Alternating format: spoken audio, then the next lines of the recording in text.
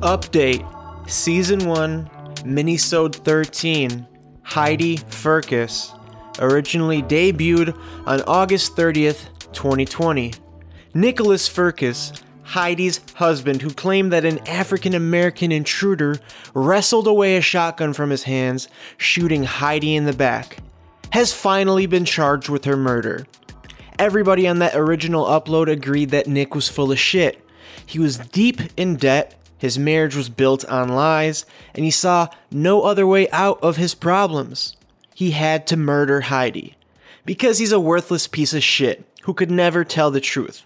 So fuck him, I hope he gets the max sentence, and of course, rest in peace Heidi.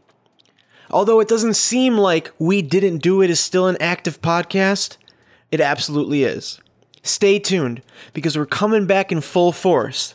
The next upload will be a statement from me, Young Hank, explaining the recent hiatus, and a couple of other things.